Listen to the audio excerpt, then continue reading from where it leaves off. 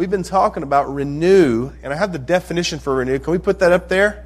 It says this. It says to be restored to a former state, become new or as if new again. Once again, it says to be restored to a former state, become new or as if new again. And what we've been talking about in renew is we talked about renewing your mind. Renewing your mind. And so what happened was we looked at the ways that we renew our mind and the reasons that we renew our minds. And we went through the process of actually having the kids come on stage, and we looked at the process of how a thought, can then be transported into a feeling. And then, are you in the back there? Are you ready for this? You ready? Into a action, okay? Do it again. Thoughts go to a feeling and then a action, okay? And how we renew our mind is the first thing we have to do is we have to get in those thoughts, because what happens is that when we are not in the right mindset, when we don't have the right mindset, we can look at people differently, we can act differently, we view things differently. The whole thing gets clouded because it goes into your feelings, and you start getting angry, and it starts welling up, and then it goes into your actions. And you generally will treat people differently. It's why the Bible says that we need to renew our minds. And then last week we talked about renewing our heart, and how we renew our heart because in the Scriptures, the heart is the center point of our life, and how we have to renew our hearts in order for those things that overflow onto other people to be good things. And a renewal of your heart means that you're putting things into your heart. Those things are things that overflow. They can be all kinds of stuff. They can be scriptures. You can listen to worship songs. There's all kinds of things you can do. Talking to a godly friend. Those kind of things. And making right decisions. Being proud of yourself because you made that right decision, and taking that one small decision and making it a bigger decision and a bigger decision and a bigger decision. It's a renewal of your heart. And I told the kids that I really feel like that when right before we were sent down the distribution line, you know what I'm saying, when God was creating us, that He took a small little tiny piece out of that heart and He kept it for Himself, because we have to come and find Him in order to find that small piece to make us complete. And so we talked about renewing our minds and renewing our hearts. And so tonight, I want to talk about renewing your status. Renewing your status. How many people have a Facebook in here? Raise your hand. How many people have Facebook? Raise your hand. All right. Great. Facebook. The Facebook phenomenon. It's been crazy how Facebook has really taken off. I didn't have a Facebook until Maggie Milner went off to college. And I'll never forget it. I think it was a Thursday, and Maggie said, "Hey, I want to keep in contact with you." And I said, "Well, just email me." She goes, "No, I'm not doing that." She said, "Do you have a Facebook?" And I said, "No, what's Facebook?" And so she says, "Oh my gosh, get up." And so she made me get up, and she pushed me aside, and she sat down, and within 5 minutes, I had a Facebook. And she said, "Well, you need some pictures." And I said, "Well, all the pictures I have are on the computer." She goes, "Well, I'm putting some on there." So she starts going around. And so basically, she started asking me all these questions about, my email address and what pictures I wanted and how old I was and what's my birthday. And so she set up this thing called a Facebook. For those who don't know what Facebook is, it's interesting. It's basically a website where you can put your information down, and you have friends, and you can comment on friend stuff. And it's sort of a way, it's a social network. It's a way to communicate with people. And I know a lot of our students, I would say almost all of our students, are on Facebook, and we communicate back and forth through that. Our student ministry has a Facebook page. We have a lot of different things on Facebook, but it's become a phenomenon. It's been incredible how people have used that Facebook. And so in preparing this message tonight, I was thinking about Facebook, because people use Facebook to say a lot of things. The first thing people use Facebook for, they use it to talk about themselves. As a matter of fact, most of the time, Facebook is used to talk about yourself. They have a thing called a status. And your status is exactly what you're doing pretty much at that time, or what you're thinking, or what you're feeling. And people use that in a lot of different ways. Some people use it to be funny. I try to use it to be funny sometimes. It doesn't work most of the time, but I get a lot of grief from the kids. But I thought I'd come up. There were some Facebook statuses that I pulled off, and I thought were pretty funny. And I won't say the names, but it says blank. I'll just use blank as the name. It says, blank used to play sports. Then she realized you can buy trophies. Now she's good at everything. Okay? This person, blank is colorblind and trying to solve the Rubik's Cube. This could take a while. All right? I like this one. Blank dreams of a better world where chickens can cross the road without having their motives questioned. Why'd the chicken cross the road? I know, Lucy had the delayed thing. Blank says statistically 6. Are you guys getting it now? Are y'all just getting it? Okay. All right. Blank says statistically 6 out of 7 dwarfs aren't happy.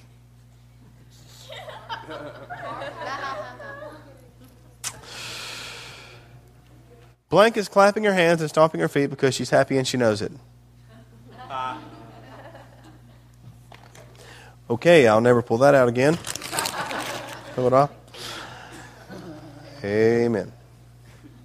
But y'all, what happens is a lot of times we use Facebook and we go on there and it's really all about us. As a matter of fact, if you're in a picture and someone tags you, someone says, hey, this is so-and-so in a picture, it will actually show up on your wall.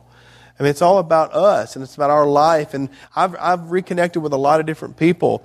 It's really all about what's going on in your life. Some people use it to get a point across. Okay? They do. Some people use it to get a point across. Some people use it to let you know that they're mad at you. And to say things they would never say to your face, but they know that they're mad at you. My mother does that to me sometimes. She'll put on there, I wish I had a better son who was a preacher. Or, random things to let me know that she's not very happy with me. And it's funny because I know most of the time she would never say those things in my face, but Facebook is sort of safe, and so you can put things on there. So people use it for positive and for negative things. Traditionally, for some reason, you'll write things on Facebook that you never would write anywhere else. And a lot of the parents have told me, they say, my kids write things on Facebook. I can't believe they write that stuff. And it's like, don't you know that I see these things? But apparently you feel a freedom to do that.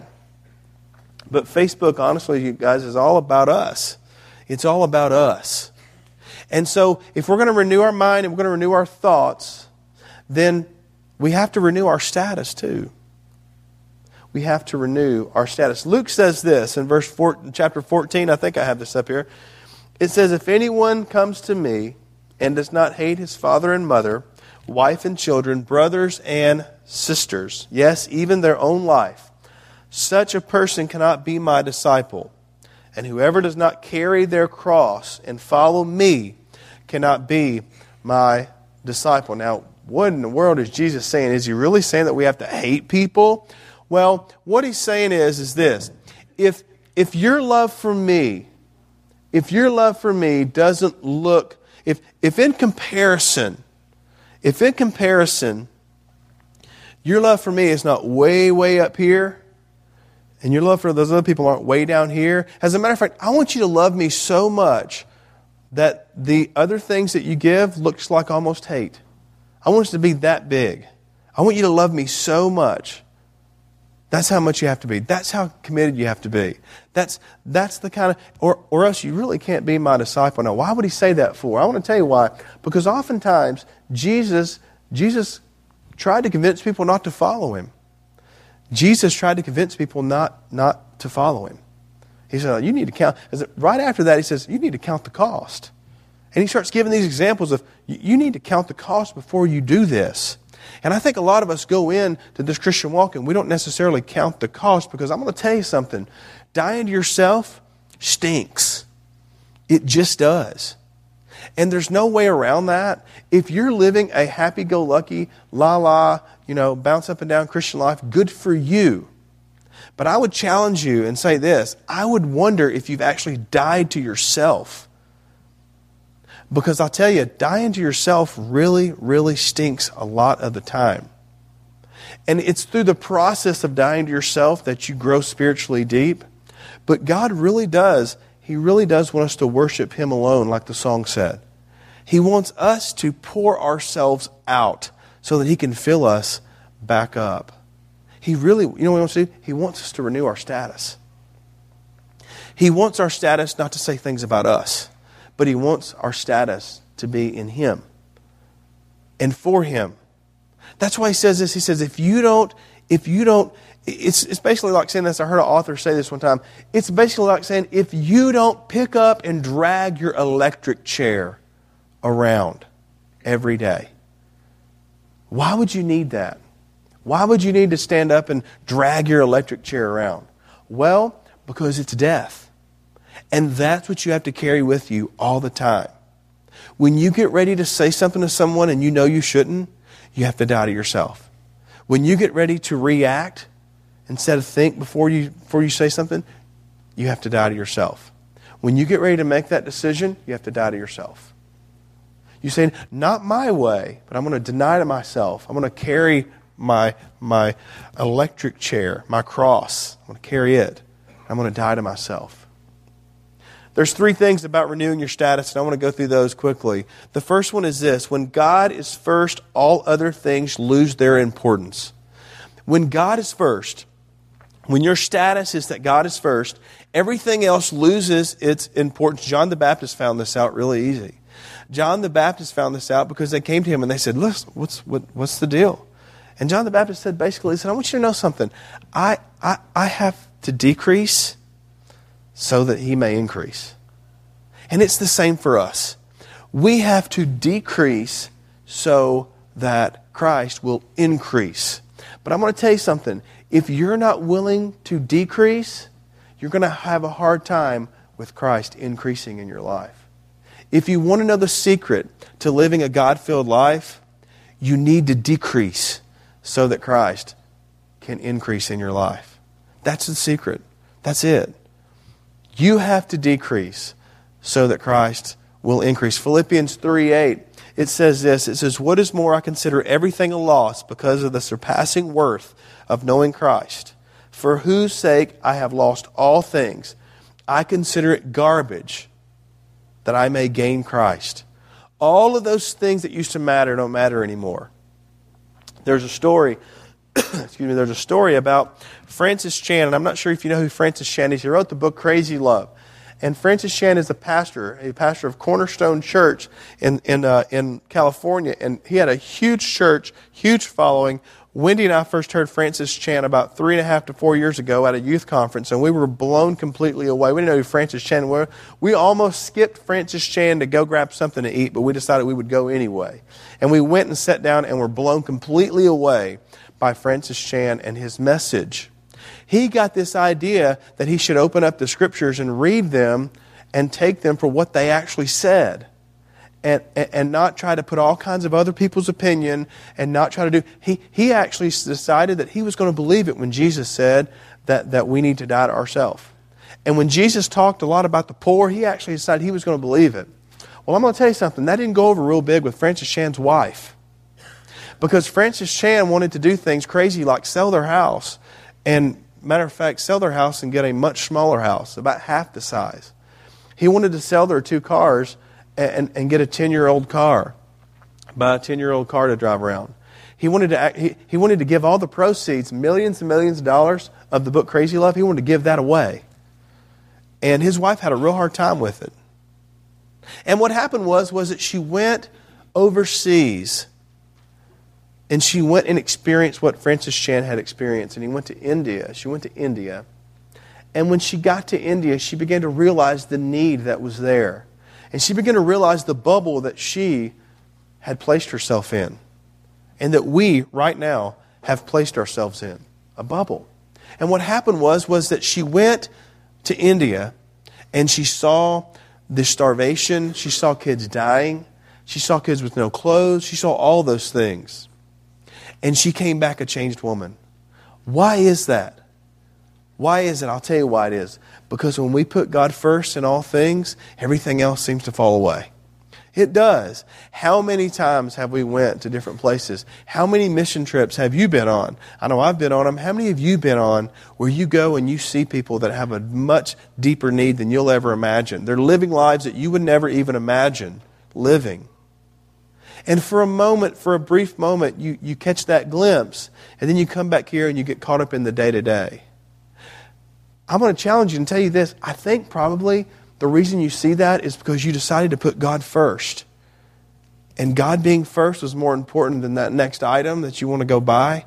For me at Best Buy, that next item you want to go get, God being first was much more important than the cars you drive or the house you live in or the clothes you wear. Those kind of things. When you put God first, those things don't seem to matter anymore. And the fact that you may miss them, they don't matter anymore. They don't.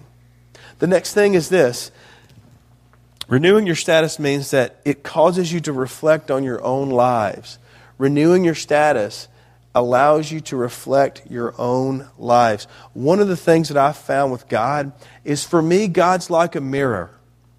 And when I start really focusing on what God would have me to do, God begins to take this mirror and He begins to point it at all different directions. There's a mirror in, what's it called? It's Wendy, what store were we in last week at the big mirror? Ann Taylor Loft, is that what it is? In the Avenue. Wendy loves Ann Taylor Loft. Don't even talk to her about it.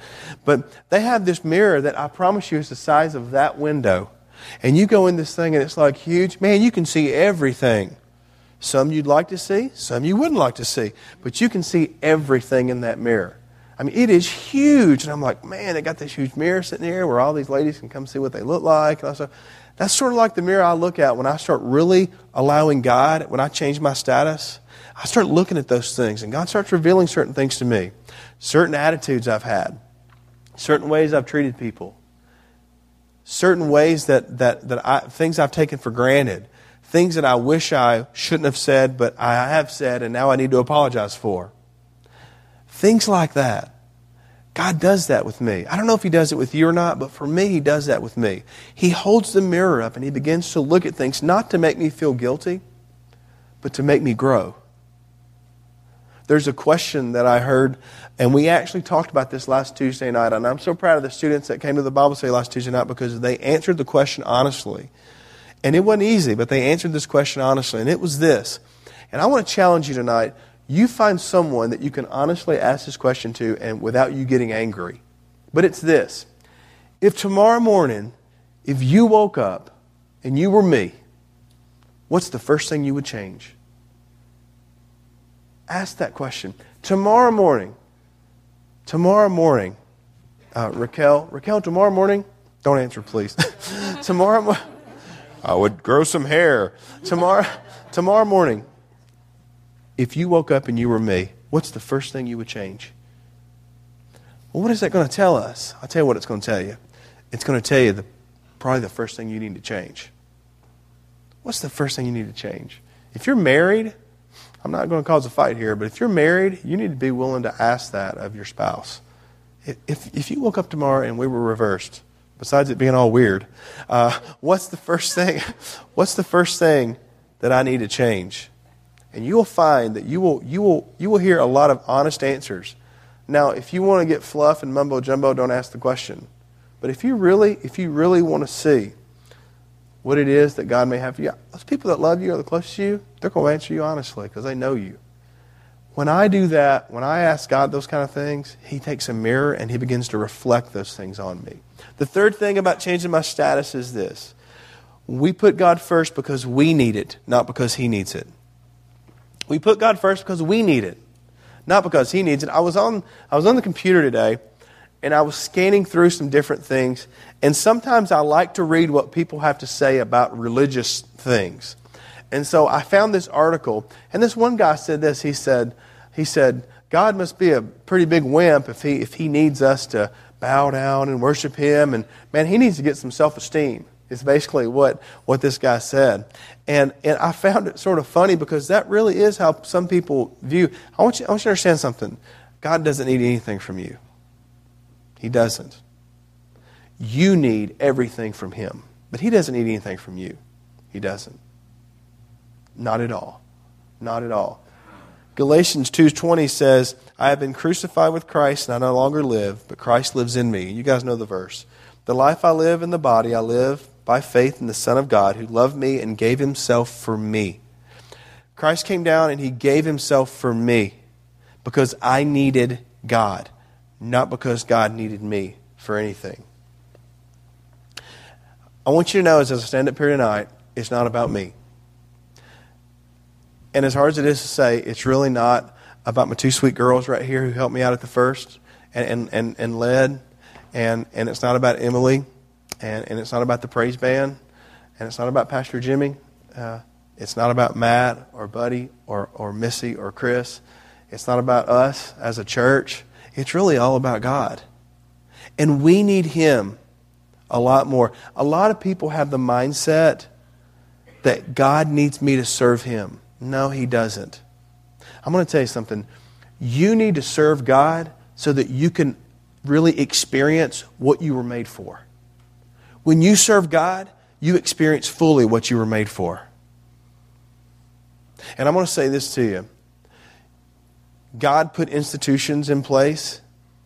Palmetto Baptist needs you to serve. They do. They need you to serve. Daybreak Student Ministries, they need you to serve. And we can go on and on. But you know what the truth is? Is that you need to serve. You need to serve more than Daybreak or Palmetto or Sunshine Ministries or the senior adult ministries or the choir or anything else. You need it more than they need you. Now you may think that's not the case. You may think, well, if I don't go, then well, whatever, it'll all crumble. No, it really won't. Because I'll tell you, God's much bigger than you. And He sort of scoffs at you, to be honest with you. He sort of, okay. Like He can't send someone else. Like He can't send anyone else in your place. That's actually laughable. I learned this the hard way.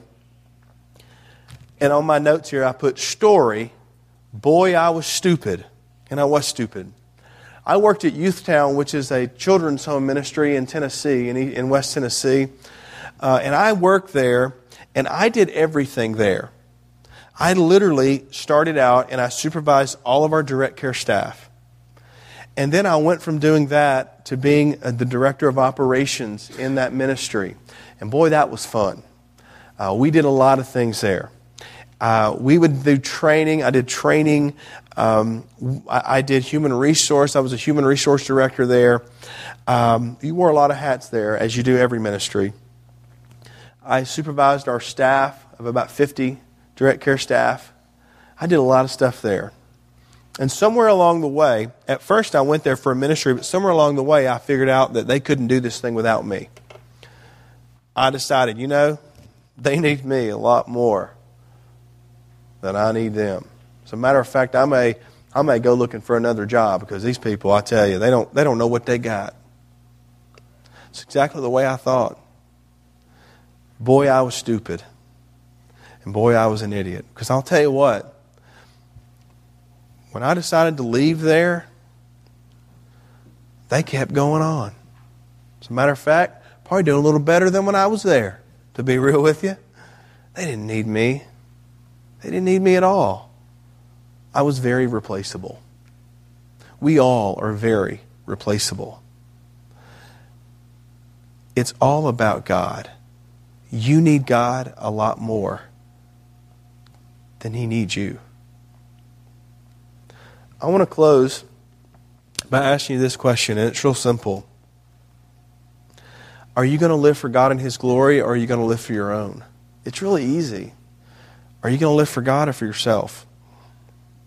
Because Jesus says that if you're not willing to live for God, then you can't be His disciple. Disciple would mean someone who follows Him. Someone who follows Him would be Christian. That's what Jesus says. It's not me. It's not Pastor Jimmy. It's not some doctor. Listen, it's what Scripture says. The Bible says that we are to follow Him. You need God. Are you going to live for yourself or for God? I think it's time that you go home and change your status.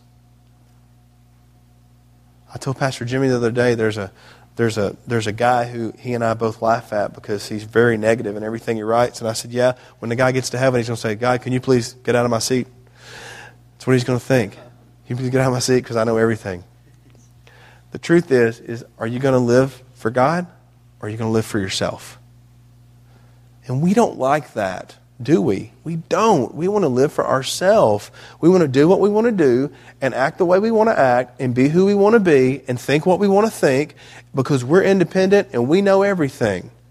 Right? That's what we want. We want that because we think if we act that way or we do those things, that it'll give us freedom.